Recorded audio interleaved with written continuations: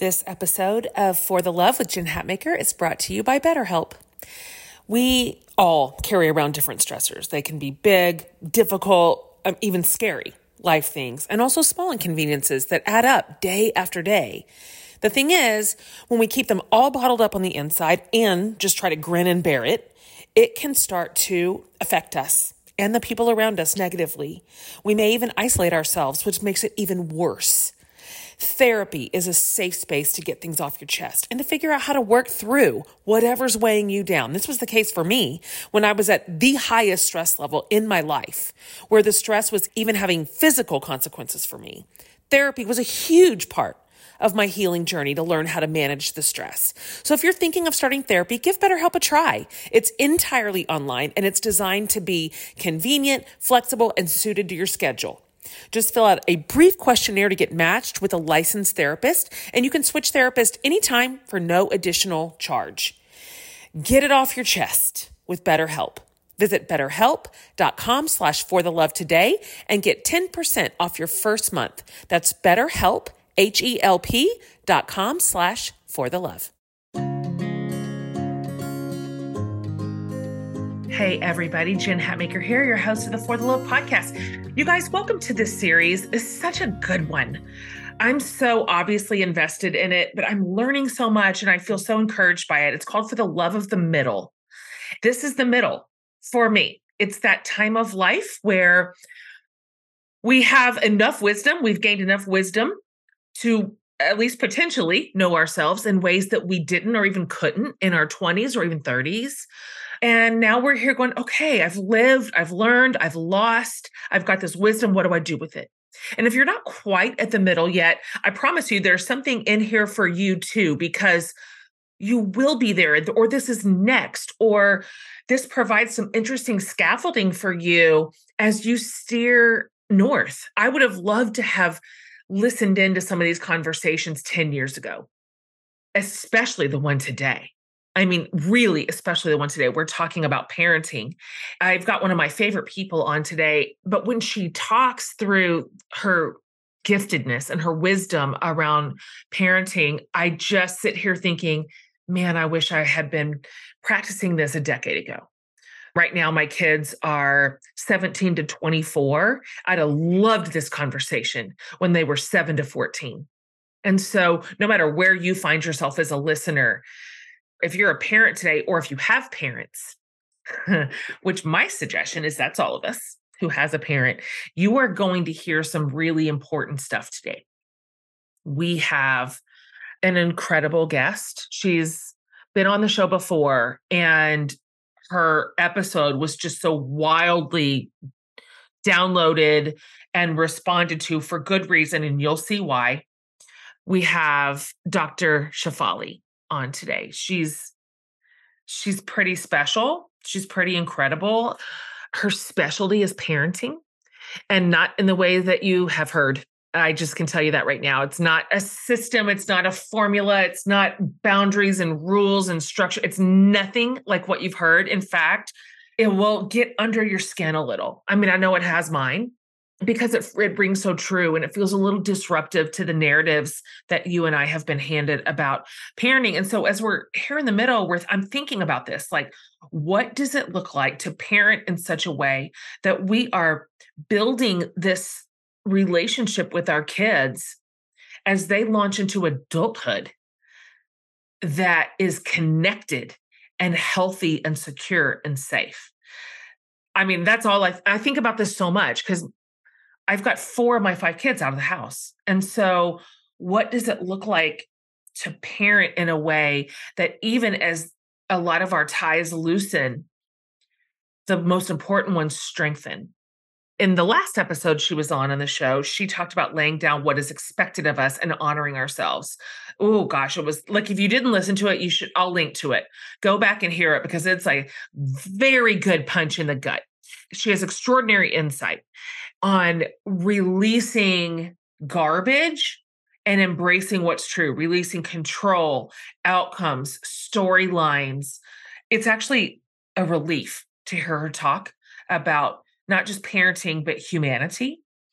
And there's freedom ahead. So you're going to be really happy you hit download today. So let me tell you, in case you haven't met her before or seen her work, Dr. Shefali, she's a New York Times bestselling author. She's world renowned clinical psychologist. She's got her doctorate from Columbia. She's an international speaker. She speaks all around the world, literally all around the world. She's written numerous books on parenting and then also helping women break free from societal expectations. That was what we talked about the first time she was on the show. But her most recent book is called The Parenting Map. And it is basically, I promise you this, the step-by-step parenting roadmap we have all dreamed of. And the one that makes the most sense, the one that releases us from every toxic pattern and expectation and liberates us to love and connect with our kids in a way that is true and authentic and letting them be them and letting us be us. You're just going to have to listen in. I can't explain it better than she can. So you're about to hear more. But this is all based on her sort of breakthrough idea in conscious parenting. So this is a handbook for what it means for building the kind of relationship we all want with our kids. It's incredible. She's incredible. I respect her so much. I admire her so much. And her coaching and leadership has made a big difference in my life. So I am so pleased to share my conversation with the unmatched Dr. Shefali.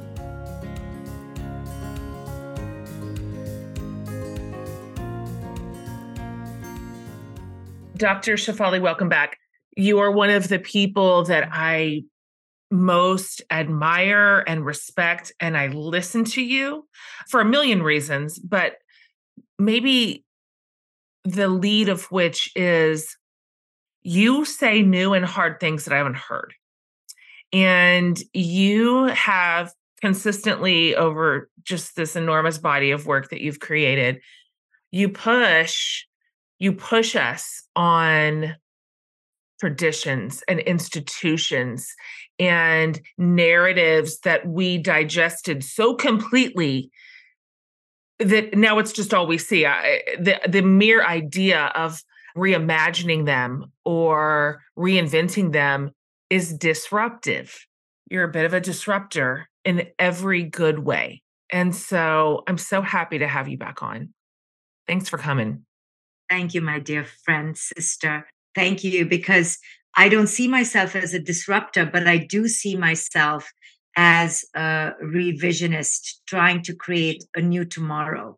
And in order to do that, right, everyone wants a new tomorrow. But what we don't realize that new future comes with an absolute willingness to destruct the past. So every new beginning has to have a destruction. So in order to evolve, we must crumble the old. And that's where people get tripped up. Everyone wants the new hope and the new future, but they don't want to do the work to disrupt and dismantle that which has been holding them back. And that's what I'm trying to do in all of my work, but especially in the parenting paradigm, because that is the most sacred institution of all, because our children are, literally, to use the cliche, the future. So if that journey is set afoot on the wrong setting, then that's it. We're casting generations forward, catapulting them into shadows of their unworthiness without realizing. This journey, to me, is really the beginning of the footprint. And that's why I focus so much on it. I always say that the evolution of the planet depends on the evolution of the parent.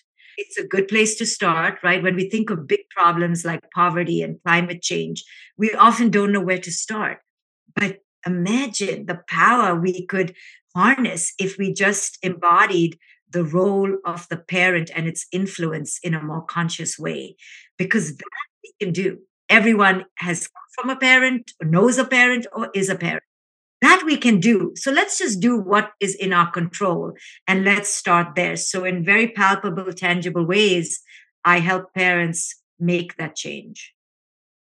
You do. This is your fourth parenting book.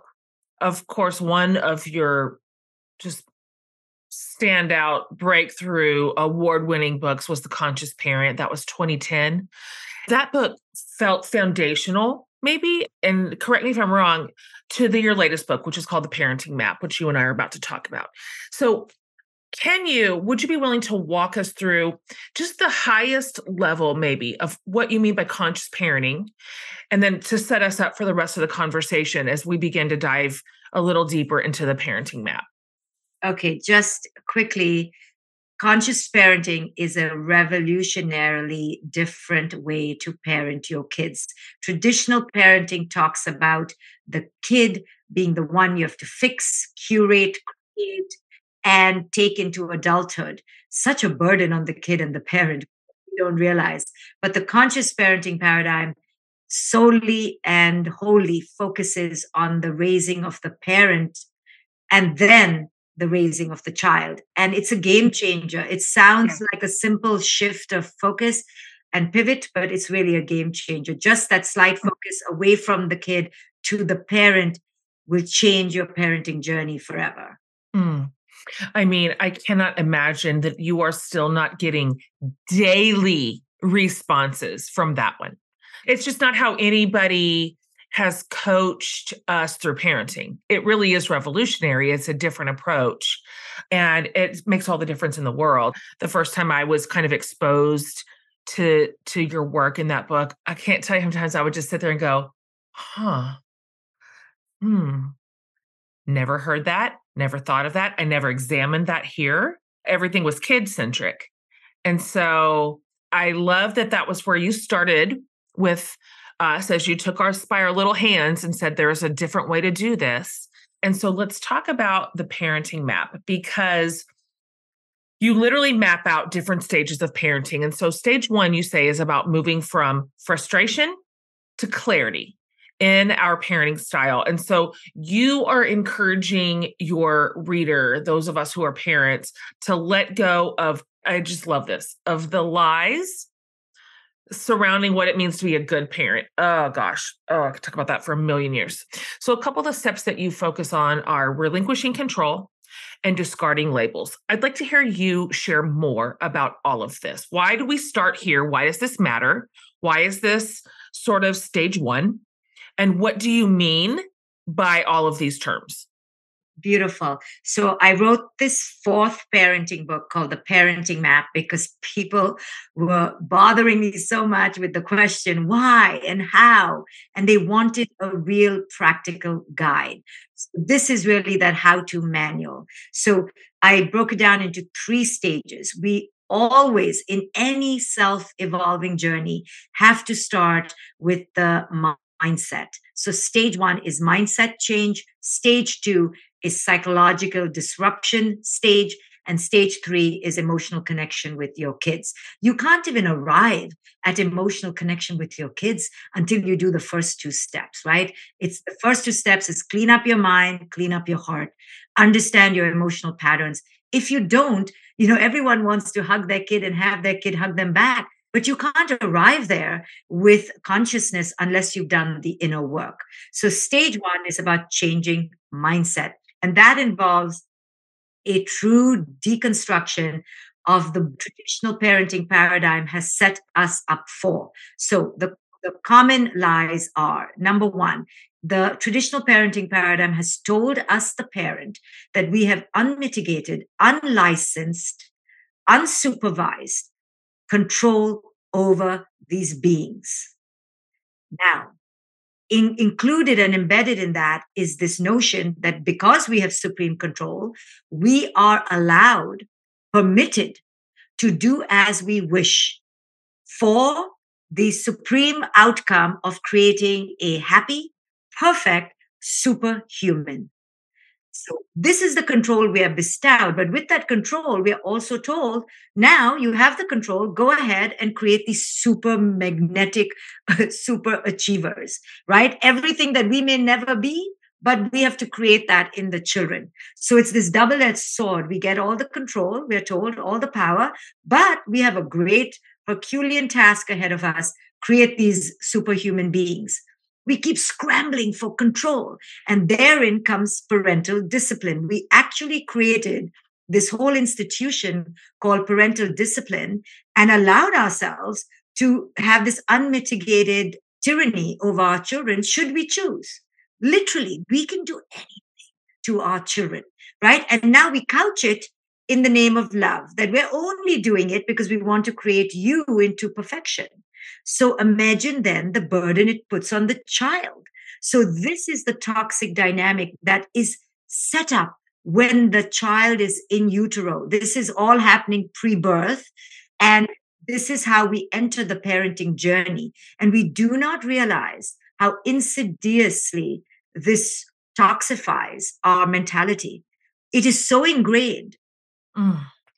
That rings so familiar. It's just as if you've just been spying on the house. Everything you said. That's what I thought parenting was. That's what I thought outcomes were and meant. That's where I thought failure entered the chat because they didn't do the thing. They didn't do it. I'm like, but this is the formula. It didn't work. And then I not only felt like a failure, I felt like my kid's a failure. Like, why aren't you following the script? I put all the ingredients in the soup pot as prescribed, stirred it real good, like diligently, just a diligent stir. And so what you are saying is the truth. This is the truth. Every parent who's telling the truth will be like, oh yeah. Occasionally we get a kid that trots their little way right through the formula. And that's just luck of the draw because that's how that kid was going to do anyway. That's just that kid. But let's talk about that quote unquote good kid, right? Talking about labels. Oh, we love that kid, right? I didn't have that kid, but my friend had that kid. The good kid literally gets marauded, invaded, and destroyed because the parent goes, wow, she's so good. He's so good. Let's make them even better. There's no end to the parental ego and the thirst for satiating that ego. So then that good kid becomes the perfect kid. And I can tell you through my clinical work, that good kid crashes. 1 out of 100 may not crash, but I've seen 99 of them crash and burn by their mid-adulthood, like by their 30s, 40s, they're crashing because it's just too much a cross to bear because their good temperament was taken to the extreme, right? The good girl taken to the extreme becomes self-sacrificial and she begins to lose her sense of self. It typically happens with girls. And then she's destroyed. And then she's mid-40s and she's like, who am I? That's why I wrote that book, A Radical Awakening. So prototypically, that good girl is screwed or the good boy is screwed because they will be pushed by culture to be the nth degree of the zenith of goodness. But the bad kid, the quote unquote bad kid, I love quote unquote the bad kid because that kid is the awakener. That kid is going to challenge the F out of you, and you will only have two choices to try to destroy them. I tried to destroy my daughter, but she was too strong for me. And so by the age of her being 2, I had to wake up. And that's why I began doing all this work. So she's my awakener because she was quote unquote so bad. Why was she bad? Because she refused to comply. Her spirit was indomitable to my ego's glare, right? And my ego's force. And the other choice for the bad kid, so we'll destroy them. If we can't destroy them, then we will constantly berate, degrade, and they will then be the rebel, the outcast, the outlier. And that poor outcast will suffer all their lives, feeling like, quote unquote, they're the, I hate to use the term black sheep, but you know what I mean. They will be that outcast child. So good and bad kids are always subjectively defined by the comfort level and the egoic level of the parent. Guess what? There is no such thing as a good kid or a bad kid. There is none. We put these labels based on our egoic agenda. So then parents ask me, so then what kind of kids are there? And I go, just kids, just humans who are terribly flawed like we are and terribly but amazingly blissful like we are. And they're just this unique combo and they defy labels.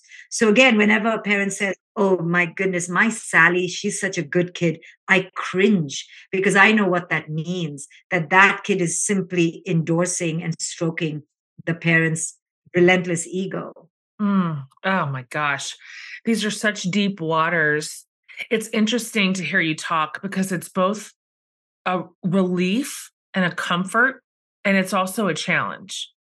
Because on one hand, it's such a relief to not be forced into this narrow space where we have to think of one or all of our kids or whatever it is as the bad kid. It's a bummer. And we know, like, I know deeper in my heart that's not true. You can see that they're just full of gifts and life and they're special and rare, like all kids are. But the challenge is, though, then what instead? And that's why you wrote this book, because too many parents came to you and said, but what instead? What do we do?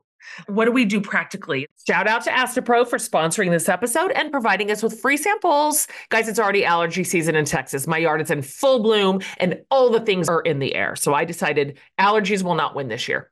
So I tried Astapro. It has improved my nasal allergy symptoms and it's faster, bro. Astapro is a first of its kind nasal allergy spray. It is the fastest 24-hour over-the-counter allergy spray. It starts working in 30 minutes, while other allergy sprays take hours. Astapro is the first and only 24-hour steroid-free allergy spray. Astapro delivers full prescription strength indoor and outdoor allergy relief from nasal congestion, runny and itchy nose, and sneezing. So get fast-acting nasal allergy symptom relief with Astapro. Go to astaproallergy.com for a discount so you can Astapro and go, you guys, today. ASTEPRO allergy.com. Use as directed for relief of nasal congestion, runny nose, sneezing, and itchy nose due to allergies. Astapro and go. So you talk about in stage 2, moving from dysfunctional patterns, which probably almost all of us have, right? There's the very rare conscious parent who just came by it honestly. Yeah. I've never met. I always say conscious parenting is not something you are, it's something you become. You simply cannot be born a conscious parent. Please. No. Yeah, we have too much coming at us. Too many labels, too many ideas about what's good, bad, fail, success. I believe you. So in stage 2, you are saying, let's move from that to more like conscious choice. And you advise the parent, catch your ego and discover your 2 eyes. I wonder if you could walk us through what is it that you are teaching parents to do in these steps? Okay, so now we're getting down and dirty into the parents' emotional crap. And when we read this section, the tendency will be to feel shame and guilt and blame. And I have great compassion in this stage for parents because I'm challenging them. Don't enter this self-absorption of, oh my God, I'm such a bad person, because those feelings may come up. But instead, use this section as an invitation to heal your own patterns because they're showing up everywhere. If they're showing up with your kid, they're showing up all over the place. So in this section, the first step is you have to even know that you are an ego, right? We parents have so much ego, we don't even think we have ego. Like literally, we're so delusional that we think everything out of our mouth is the holy grail.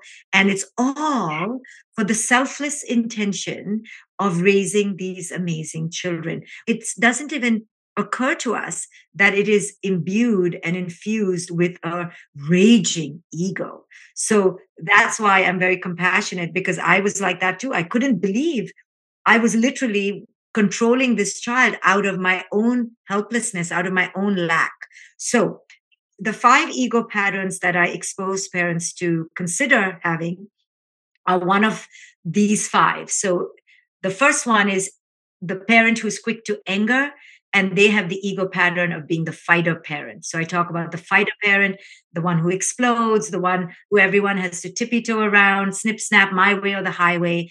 That tendency, if that's you, it's good for you to recognize it, identify it, and then I talk about how to break it.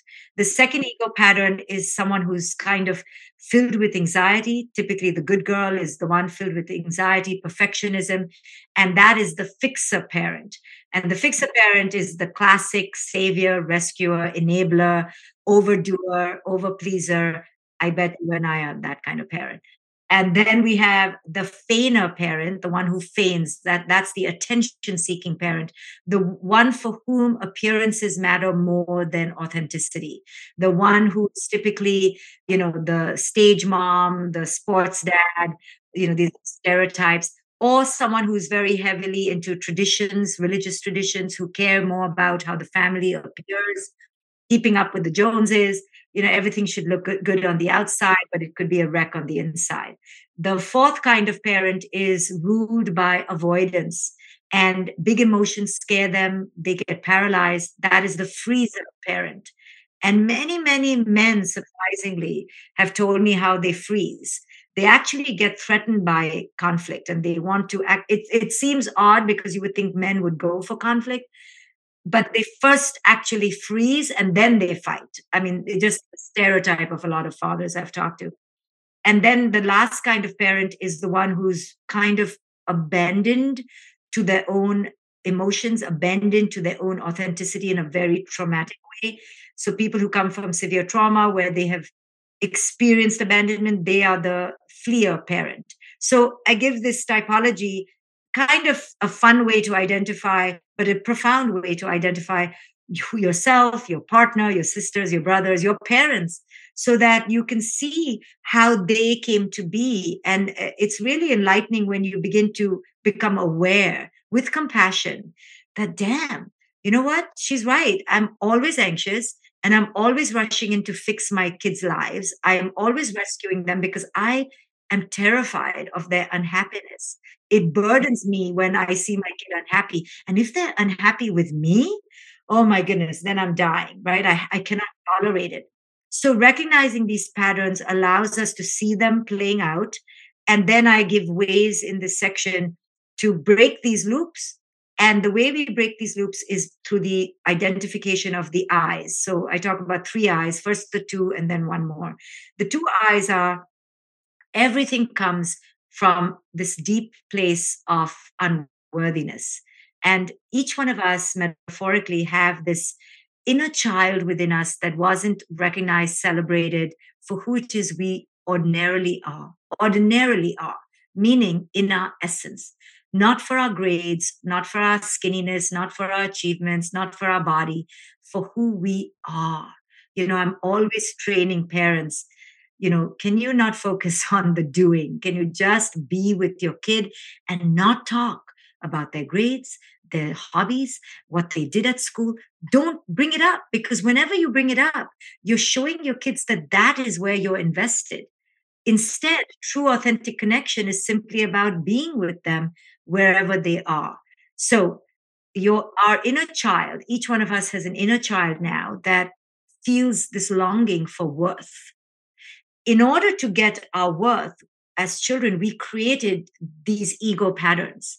Some of us became fighters. Some of us became fixers. Some of us became, the go-getters and the super achievers, the ones who got the attention. Some of us just froze and some of us ran away emotionally or physically.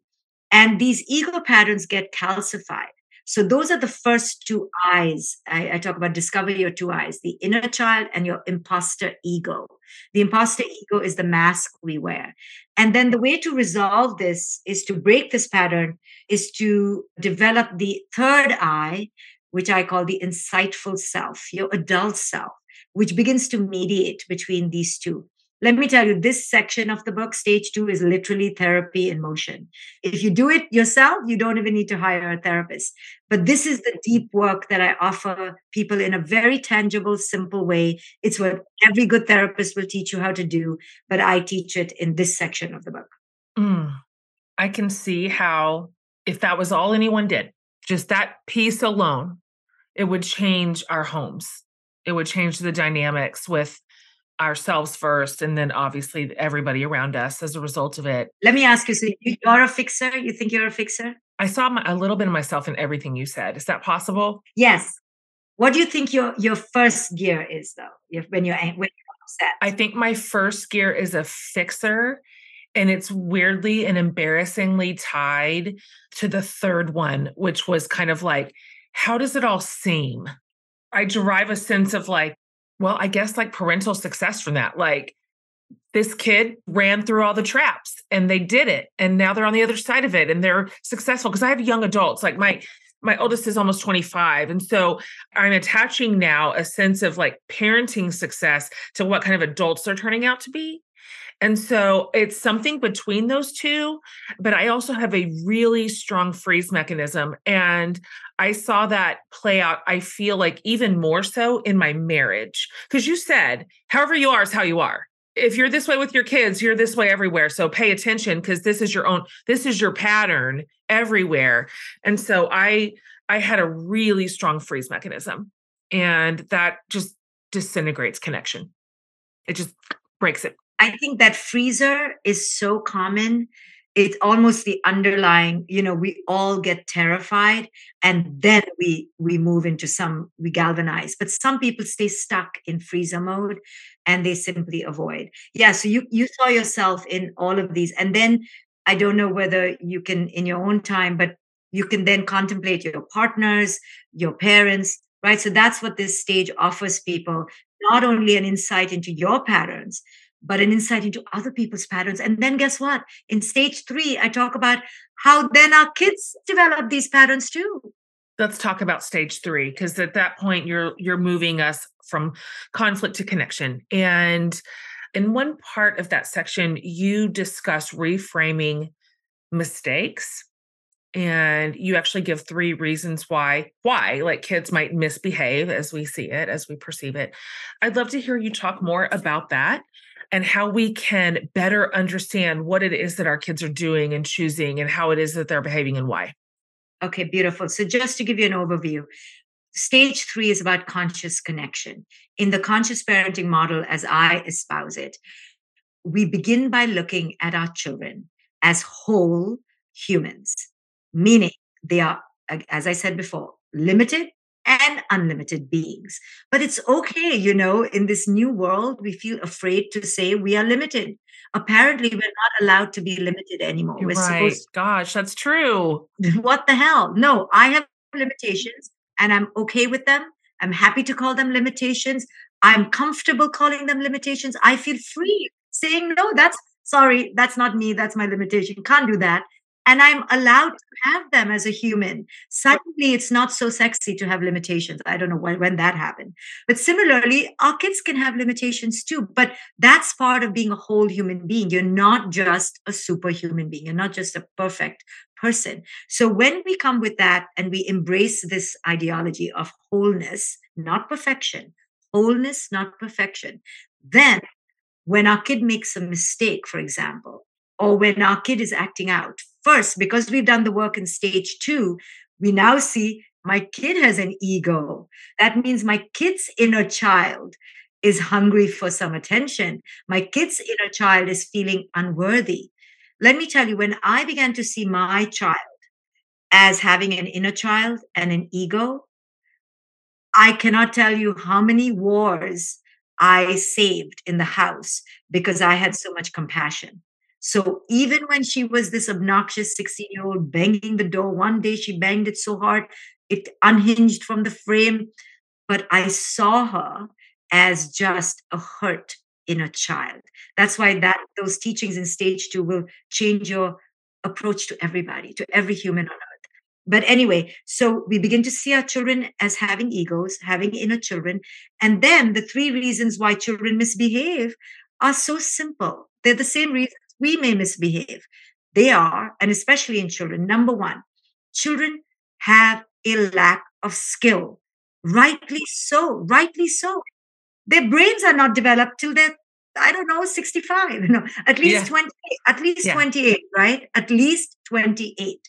So whenever my child forgets things, misplaces things, gets up late, sets the alarm for PM instead of AM and makes human mistakes, if I can keep reminding myself, a big chunk of her brain hasn't even developed. She just has a lack of skill, lack of executive functioning. I get it. That's who these children are. They're not bad. They're not defective. That's just who they are. The next reason why children misbehave is genuinely because of a lack of life experience, right? So teenagers, oh my goodness, they think they're mighty and reckless because they just don't yet know all the consequences that come from reckless driving, reckless drinking. You and I went through that phase too. We thought we were invincible. So we have to remember that this age group called childhood, all the way till 28, by the way, is an age where they just don't have enough life experience. So you have to give them grace. You just have to. It's That's good. just like being parents and being parents of young adults for the first time. Like now you're a parent of like 30-year-olds. You need grace because you don't know how to deal with them. You've never dealt with them before. So, in the same way, they've never been that age before either. So, they need grace. And the last reason why children misbehave is due to a lack of self worth, right? So, now if you combine all these three, which is typically the deadly cocktail, lack of skill, lack of experience, and lack of worth, now you have a real misbehaving kid. The moment we take the route of the traditional parenting model, which is to fear them, fearmonger them, shame them, guilt them, blame them, and punish them, we may get immediate reward of them suppressing their misbehavior. But in the long run, it's never sustainable. We will enrage the issue more. We will fester the wound even more. Punishment, shaming, blaming is never sustainable. I cannot tell you how many times a day I tell parents, listen, you appear to get the control in the moment, but long term, it's going to be unforgiving. Again, now, if we remember these reasons why our children make mistakes, then we have compassion and then we foster connection, right? Let me ask you this. You've kind of mentioned the sort of span of brain development reaching all the way up into a kid's upper 20s. This interview is in a series called For the Love of the Middle, and we're talking about a lot of things that we're dealing with kind of at my age. So our kids are getting older. We don't have kindergartners anymore.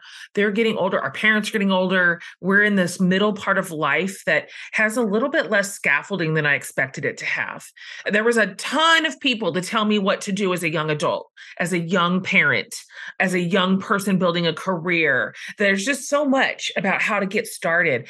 I find less structure around this middle part when life looks different. And so I wanted to think about this in terms of parenting for just a second.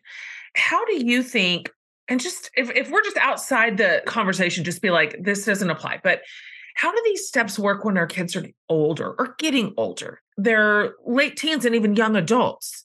So our role as a parent looks different, obviously.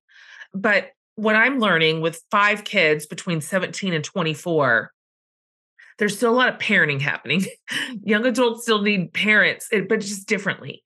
And so, can you talk about what this might look like for those of us who've got the bigger kids and the young adult kids? Absolutely. My own daughter is 20. So we move energetically from center stage to backstage. So first we have to be comfortable letting our kids now be in the center stage of their life. So first it's an energetic and it's a falling back and it's a pulling away, not because of a replacement of power necessarily, but because of a necessity of letting these children now practice adulthood. So they must practice, which means they're going to perhaps spend too much or mess up too much or forget too much. Because now, with the safe haven of us being right behind them, but no longer leading the way, they get to full throttle practice. And that's what I believe the college years are about. They are a preparatory phase for adulthood.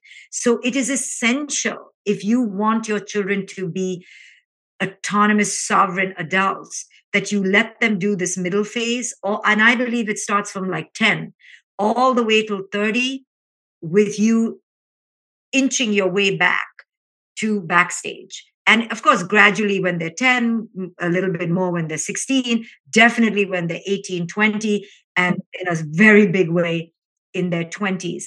Even being unavailable to answer them right away. Even going, I don't know the answer to that right now. And stalling on giving your opinion, stalling on the sermon, stalling on the reminders, letting them fumble because that's the fledgling stage they must endure. But you must endure it. And again, Good point. But like you said, if you're invested in what kind of adult they grow up to be, then we're going to be in hot waters. Like personally for me, of course I want my kid to be, sane, healthy and happy. Of course. But I'm not so invested in how that looks anymore. And because, and you and I have been through a divorce, because you and I now know that 25-year-old marriages, both of us had long marriages, and how life changes and pivots. Would you and I have ever imagined being where we are in this moment? Not in a million years. You and I will even go as far to say, even from 2 years ago, we would never imagine today, right? I just got goosebumps. So if we can't imagine in our own lives what 2 years brings about, how can we ever fantasize how the outcome of our children's life? So we have to let it go. Let it go. Don't be attached to how it looks anymore. Just be attached to what I'm attached to and what I encourage parents to do. How am I showing up right now? It is delicious to have less control. It is amazing to not be involved in every single detail. Can you, as a parent, relish that you have arrived? Now enjoy this arrival. And actually, the degree of your release is directly proportionate to the degree you trust yourself as a parent, right? How have you, did you trust what you did for the last 17 years? I know I did good enough, as much as I could do. And now the child has to parent themselves.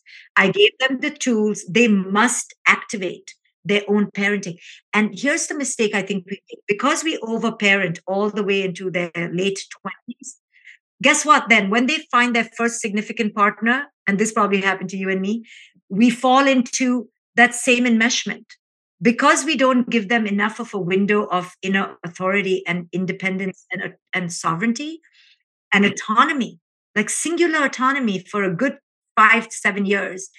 The enmeshment continues. And then they take that enmeshment into their first, second love affairs and then end up marrying the person enmeshed and carrying all that baggage.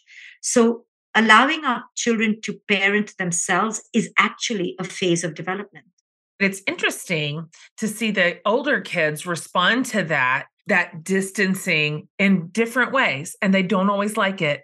They don't like it. They've suggested to me, like, you're just hands off. You're just done, I guess, with us. And I'm like, well, I mean, in some way I am. Like, you live in an apartment. Like, it's fascinating. They don't love it.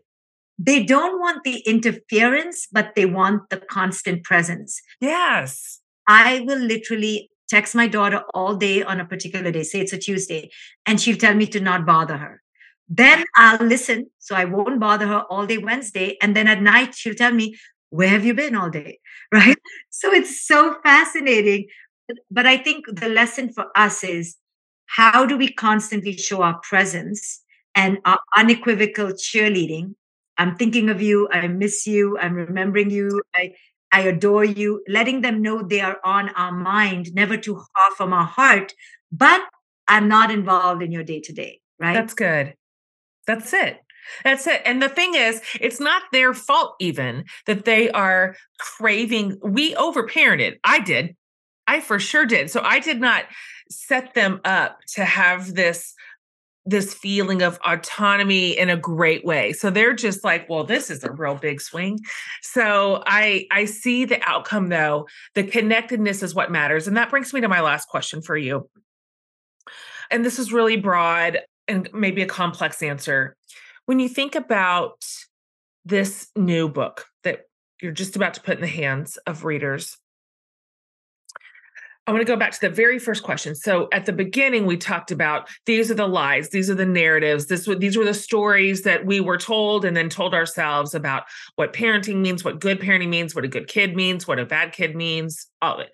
So when somebody closes the last page of this book, what's your goal here? If it's not just to churn out a bunch of kids with their master's degrees who, live in whatever, what is the goal? What are you saying? Here, come with me. And this is where I would love to walk with you toward this, what this relationship could look like. Yeah, I love that question. I always say conscious parenting has nothing to do with the child. It has to do with changing humanity.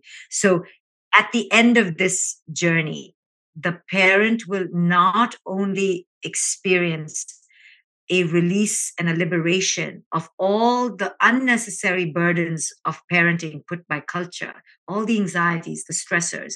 This book will shed all of that because so much of it was unnecessary, and not only experience that liberation, but also they will have grown themselves. They would have evolved. They would have released their own parents from the resentment or the blame or the anger, perhaps, that they were stuck in. Their own childhood patterns would come undone at the end of this book. And then they will enter into a new authentic relationship with themselves. And literally, I've had parents tell me who've read this book already, uh, they will see their children in such a new way that they will just have marveled, where has this child been all this time? Because the veils of our delusion will get stripped and the ego will crumble and relax a little bit, and the heart just opens. When the ego crumbles, proportionately the heart expands, and you then are just this heart-centered being able to connect to other people in a very attuned, compassionate, genuine way. And then your children, Mm, that's you so know, good. then your children feel it and they come toward you like a flower to the Yeah. sun. Oh man. That is so good. What a good what a good journey. And I think that is what we want. Like, as you describe it, I think, yeah, like that's what I want. That's who I want to be in the world. That's definitely who I want to be as a mom and with and for and to my kids. And I can just see all the places that I've only got one kid left in the house. And I can just see right as recent as 1 hour ago in this living room where I'm just white knuckling the thing. Like, just do it this way. Like, just do it this way. Why can't you? And why won't you? And this isn't my job. And it isn't. Yeah. Turns out it isn't. So your way's better. It's better. And I'm so grateful to you. I'm so happy that you are just coaching us collectively and communally as parents toward a better way and toward really ultimately a better world. Because that's what this will produce is just better humans in general. And then how we relate to each other is like a natural outcropping of that. So it's wonderful. All right. Before I ask you the final question that I've asked you before, I ask all my guests, the book's coming out. So will you just remind my listeners what it is, where they can get it, where they can find you, all of this important information? Thank you. So the book is called The Parenting Map. Buy it for your friends, your parents, anyone you know who wants to evolve. And I appreciate your support because I tell people everyone who buys this book now becomes an ambassador of conscious parenting. I also have lots of free meditations, videos, courses on my website so they can access that. And my website is drshefali.com, DR for drshefali.com. Yep. You guys will have all of that for you. I'll round up every single link, every single thing. And if you're not following Dr. Shefali on socials, do that first. Just right away. This sort of constant sort of little soundbite input just pulls me back to center every time. So I'll make sure everybody has that finally. And I would love for you to answer this however you feel like today. The answer for me would change probably by the hour. But this is a question everybody gets, and you've answered it before. What is saving your life right now? My sense of purpose. Mm, Yeah. The fact that I get up and I get to help others literally saves my life. And not because just voyeuristically I get to see that other people's life is more messed up than mine, because that does help. I'm just sure. okay, Sure. let me stop complaining. No, but just the sense of community, the sense that we're walking this journey together and I get to lighten someone's load, that is such a gratifying feeling. So that's my greatest purpose. I love it. I love it. That is so lovely and so indicative of exactly who you are in the world. Thanks for sharing that. Thanks for being on the show today. I'm so excited. I don't know if it's a strange thing to say, but I'm just excited for everyone who's going to read this and it's going to change their families. It's just going to change their families. It's consequential. This will matter. This will fundamentally change a lot of relationships, the ones that we care about the very most in the world. And so what a wonderful place to be, to get to watch that like roll out in your community. And so I'm excited to bang the drum for it. And until next time. Yes, until next time, my dear friend. Thanks for coming back on. Yes, absolutely. Thank you.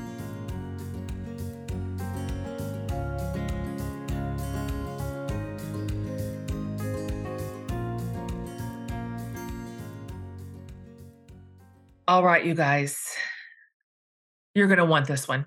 It's just out. And if you go over to jenhatmaker.com under the podcast tab, I'm going to have everything about this episode. I'll have the show notes and the links, and then I will have everything, a roundup of all things Dr. Shefali for you, all of her books, her website, which has a ton of free resources, as she mentioned, and her socials. So you can find everything you need there. But this is a game changer.